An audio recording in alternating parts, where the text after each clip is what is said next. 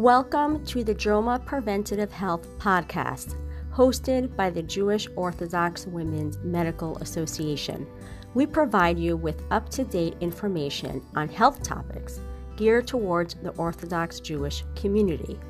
This podcast content is provided for informational purposes only and is not intended as medical advice or as a substitute for the medical advice of a physician.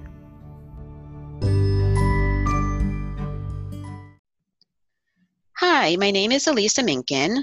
I am a general pediatrician and the co-chair of the Jewish Orthodox Women's Medical Association JOMA Preventative Health Committee, and I'm here today with Dr. Ellie Carmody, who is an infectious disease specialist from NYU Langone and Bellevue Hospital. And we last talked, it was already 7 weeks ago, I believe, Wow. And we're here again. It's a whole different world. Thank you so much for joining me tonight. Oh, you're very welcome. It's a pleasure to be here. I'd like to talk tonight about quarantine fatigue. When will life be back to normal? I think life won't be back to normal for many, many months. And I think, it's going to depend on the development of a vaccine, the manufacturing of a vaccine, the distribution of a vaccine, and that may take a while. So I don't see that the world in which we lived in 9 weeks ago is going to be our world within the next, let's say, 9 to 12 months. Mm-hmm. So you don't think we're going to have a vaccine for at least a year, right? I don't think so. I mean, I always try to be optimistic and I try to think of how it could be rolled out before then. But I mean, the entire world is going to want this vaccine, and to manufacture it in, billions of doses. I think we need to think realistically about how that can possibly happen. And my suspicion is that it's going to take some time. And I think 1 year is a reasonable time, if not more. Right, if not more, because we have to make sure that it works and that it's safe. So. Exactly. Yeah. So where are we now? I know that we were talking about flattening the curve. Mm-hmm. So I think that we've achieved a lot. I think we've achieved that. We have flattened that curve, and it's taken extraordinary measures to do so. And I think that we as citizens have endured hardship in order for that to happen. And I don't want to minimize that hardship, but I think it needs to continue. We've flattened the curve. That doesn't mean that there are no new cases. Certainly every day in the hospital, we see new cases of COVID-19. And I'm just speaking in terms of our hospital at Bellevue. We have had at our peak maybe 110 cases of COVID-19 in the ICU. Now we're down to 75, but there's still 75 patients in the ICU with COVID, and there are still new cases coming in every day. So it's certainly not over. We may be on the down slope of the curve, but it's going to be a very long tail. And I think what's important to understand is that these infections will continue to happen, and that what's going to be important is minimizing and preventing a new surge of these cases happening. So we want to maintain social distancing so that we don't have a new surge. And I think, if I could just add,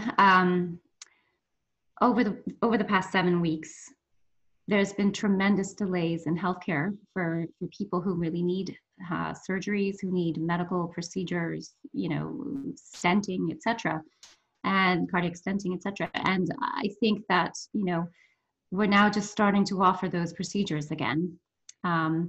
And we can't afford another surge that would postpone all of these life-saving procedures again. We can't afford a surge in which, we're not being able to treat patients who have strokes, who have heart attacks, who have other conditions that really deserve, first-line medical management or surgical management. We can't afford to have suboptimal care for those people. Absolutely. And first of all, I want to say that they keep, clapping for the heroes, the healthcare workers, but the other heroes are everyone who's staying home, everyone who's doing social distancing, everyone who's washing their hands, wearing masks and gloves, doing all these things. Everyone is a hero. I really completely agree. And, I'm a physician. I'm also a mother. I've done homeschooling with my kids. My husband is now doing the homeschooling with my kids while I'm living in a hotel.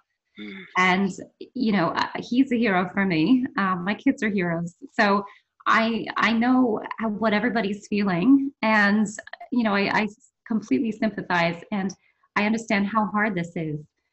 I do. And I really appreciate everything that people are doing.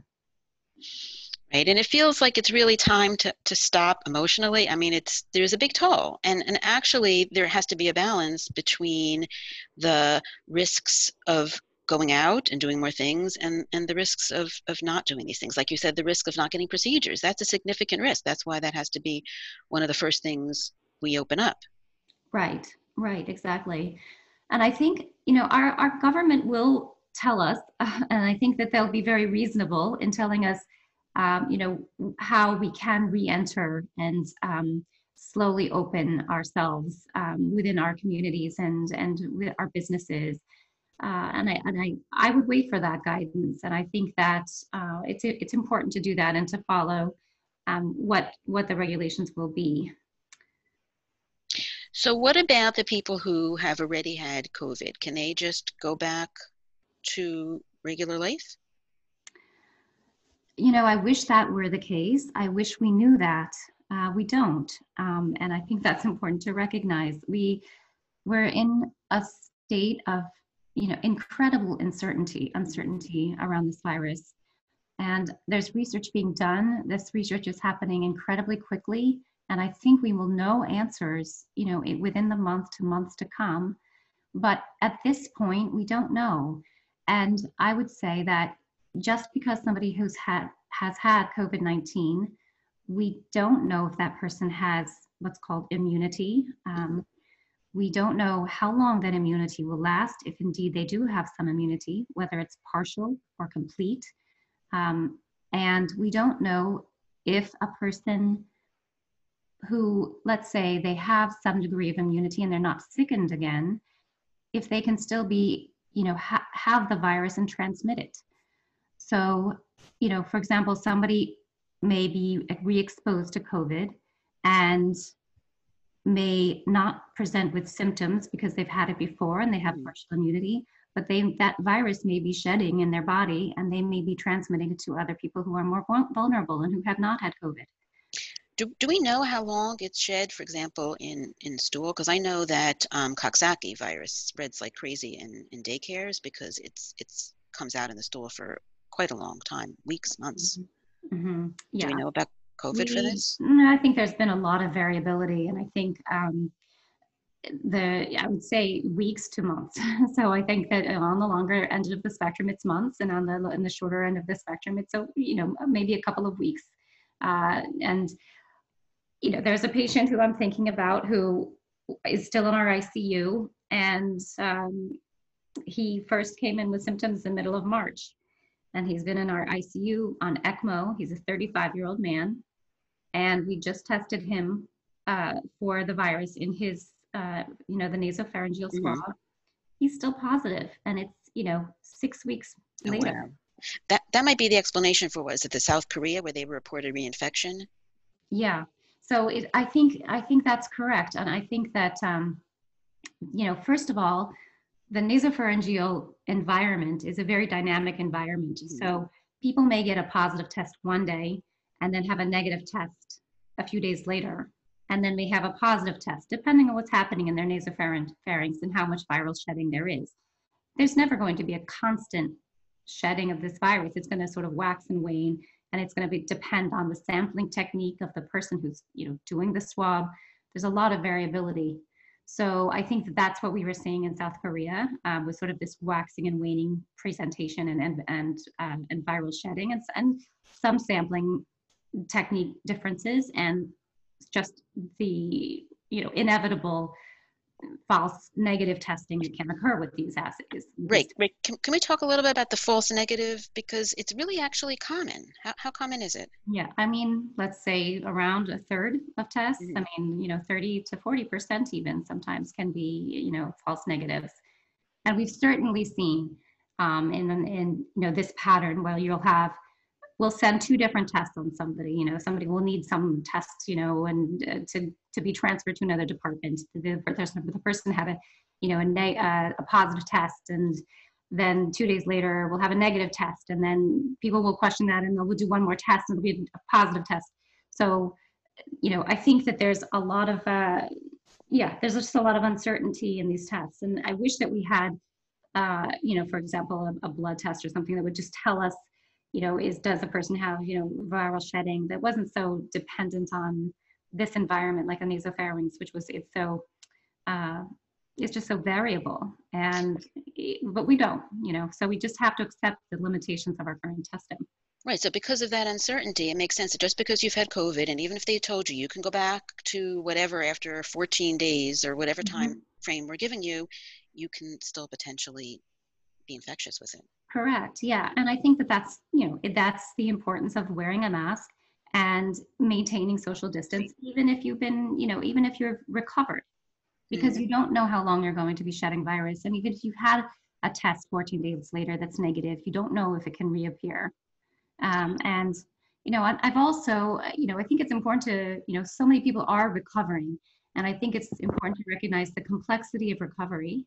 I know that, you know, in talking to people, people have had a very difficult time with recovery, and people will sort of, will feel better for a few days and then feel worse, get a little low grade fever, 99.1, 99.4, just feel, you know, not well again. And so this is a very complex virus, and you know, something just we've never seen before.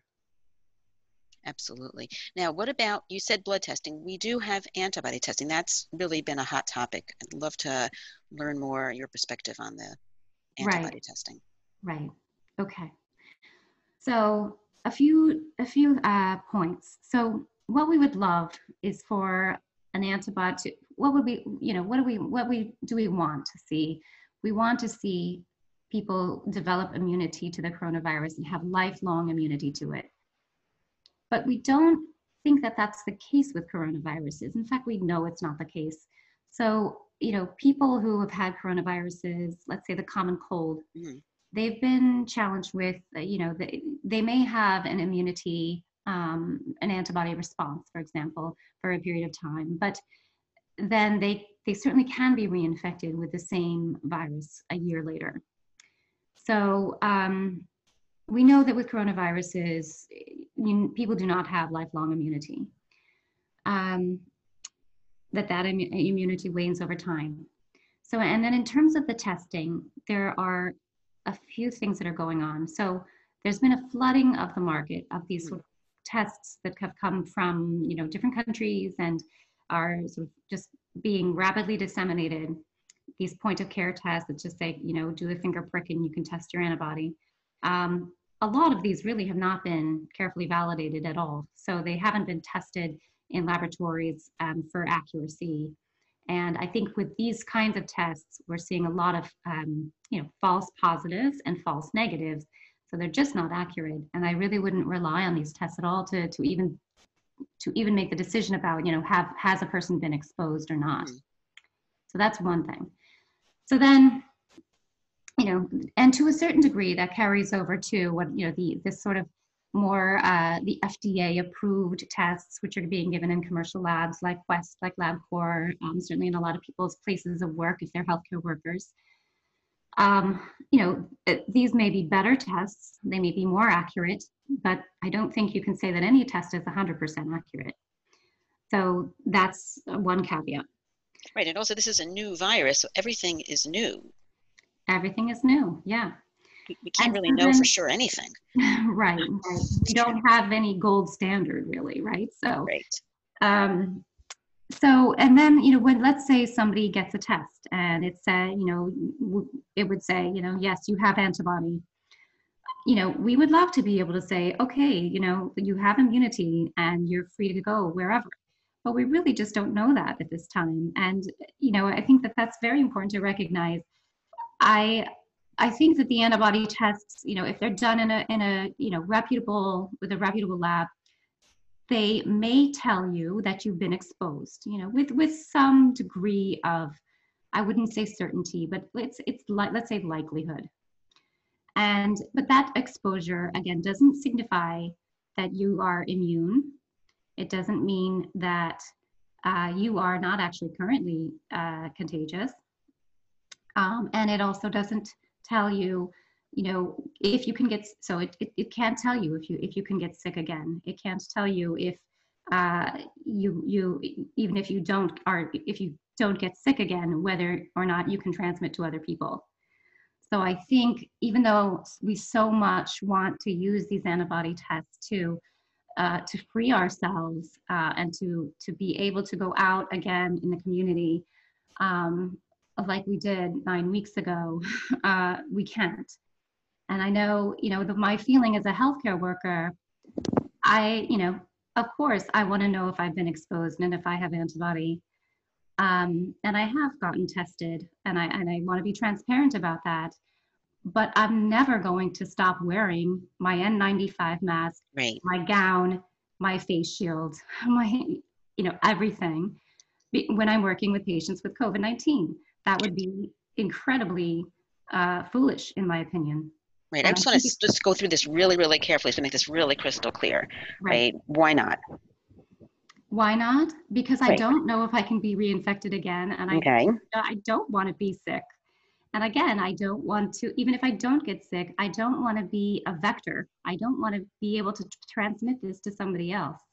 Right. But also, we don't even know if those antibodies will actually prevent you from getting sick. We just don't know about this virus yet. We don't know what the numbers mean. Right. Other than saying you probably had it. That's all that you can learn from this. Exactly. And I think that's all that you can say. It means that you probably had it. And I think there's a lot of people just want to know that information. Mm-hmm. And I understand that I really do. But I think that's all we can use that for at this point. But I think that, we have to keep, like you said, wearing all the protection that we need to do our job. And for, a not healthcare provider would be, you go outside in public, you wear a mask. Mm-hmm. Right? You stay 6 feet apart. Doing those measures are going to not be less important for the foreseeable future, even if we're tired of them. Correct. Yeah. I mean, I'm wondering what it's going to look like when we reopen. I mean, are we going to be doing things differently, like doing more things? But I'm guessing we're going to be doing them with the social distancing measures in place. I agree. And I think that, office structures are going to change. Mm-hmm. We're all going to be wearing masks for months. Mm-hmm. And working from home, possibly, if you can. Exactly. You don't need to come in. Right.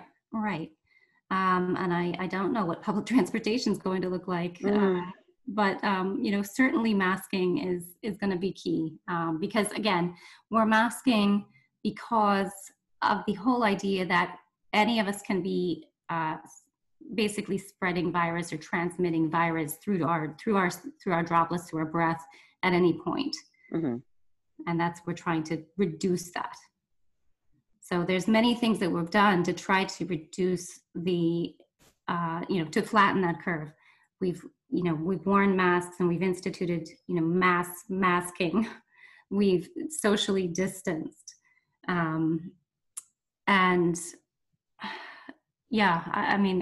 It's very, very hard. And I really sympathize with all of us here, but I think that we need to just continue to do those things.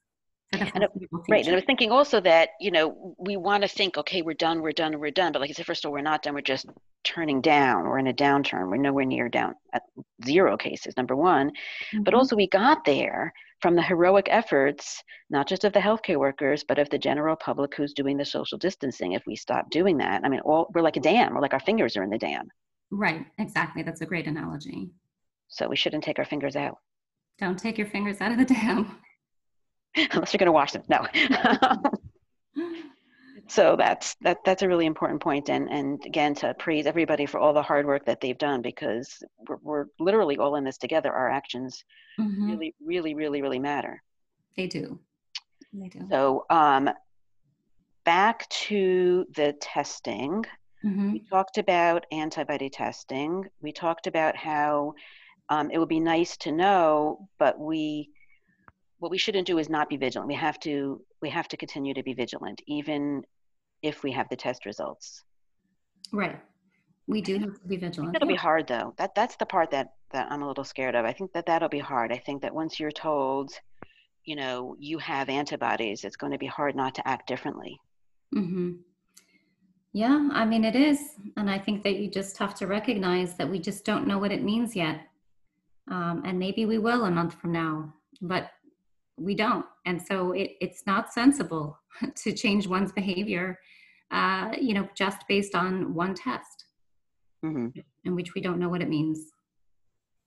So I think that what they're going to be doing is having a gradual reopening. And I think that when we make our decisions about what to do, because, they're going to have decisions about, what can be open and what can't be, but in our decisions on an everyday basis, I think that it also makes sense to gradually do more things, but continue to be careful. Mm-hmm. Like maybe before you wouldn't go to the store because it was so prevalent, but now you might go. Yeah. But wear your mask. Right. And go once a week, try to minimize how often you go. It's about just taking small steps to minimize your risk. Right. It's a risk. Each one is a risk benefit equation. Mm-hmm. I wanted tofu. I don't know, but I don't need it. So I'm not going to go to the store for that, Right. One item that I didn't really need. Mm-hmm. I'm out of milk, I'm out of diapers, I have to go. Yeah, I agree. Yeah, people just, we need to plan. We need to, be very committed to being organized and, planning so that we do buy, things together and make sure that we have a decent supply of them, but for 1 to 2 weeks, and, try to minimize how often we go out. Right. Now, also, other decisions that are going to come up are going to be who you spend time with. So say you've been sheltering at home and you have family members, say, in your community, but you haven't been going near them. When would that be feasible? I don't think you can make a blanket statement. I'm just throwing it out that these are the kind of decisions. Yeah. I think that's really difficult to know. I mean, to be honest, I'm thinking of my in-laws, Mm-hmm. and I don't know. I don't know if I feel comfortable going near them yet, Right. because I feel that I'm still at risk, Right. as a healthcare worker, and I think I would want the more vulnerable people, the people with diabetes and high blood pressure, Mm-hmm. and older. I think, unfortunately, we still need to keep people with those conditions isolated. Right, and it's a struggle between your, emotional desire to be close to people, especially people that are, wouldn't be that hard to be close with if you just went next door, right? Right. But to be logical about it, you really have to assess what is the risk of being together. Exactly. Versus the risk of being a little sad for longer and missing longer. And we do have technology, it's not nearly as good. But it's what we have, and it's making that decision, each one, one step at a time. And I do want to encourage people who listen to this, if you're not sure, you can ask your healthcare provider, because I've had these conversations with some of my family that have come to me, and it's good to take a breath and talk it through rather than react emotionally. Like, I think it's just time. I think I just need this, because you might regret it later when you took chances that it was too soon to take. Right. Right. I want to thank you so much for updating us, and I'm hoping that next time we talk, we're in a better situation than we are now, and we are in a better situation than we were in. And thank all the healthcare workers, but also thank all the general public that's working so hard to save lives. Yeah. I mean, yes, exactly. Right. And all the patients too. Yes. All the patients who, struggled, and the patients who, were on clinical trials. Right. All those people are heroes too. So it's been a huge community effort for sure. Right. Well, we're all in this together, and hopefully with Hashem's help, we will get to a better place. Thank you so much for doing this with me, and have a good Shabbos. Good Shabbos. Thank you. Thank you.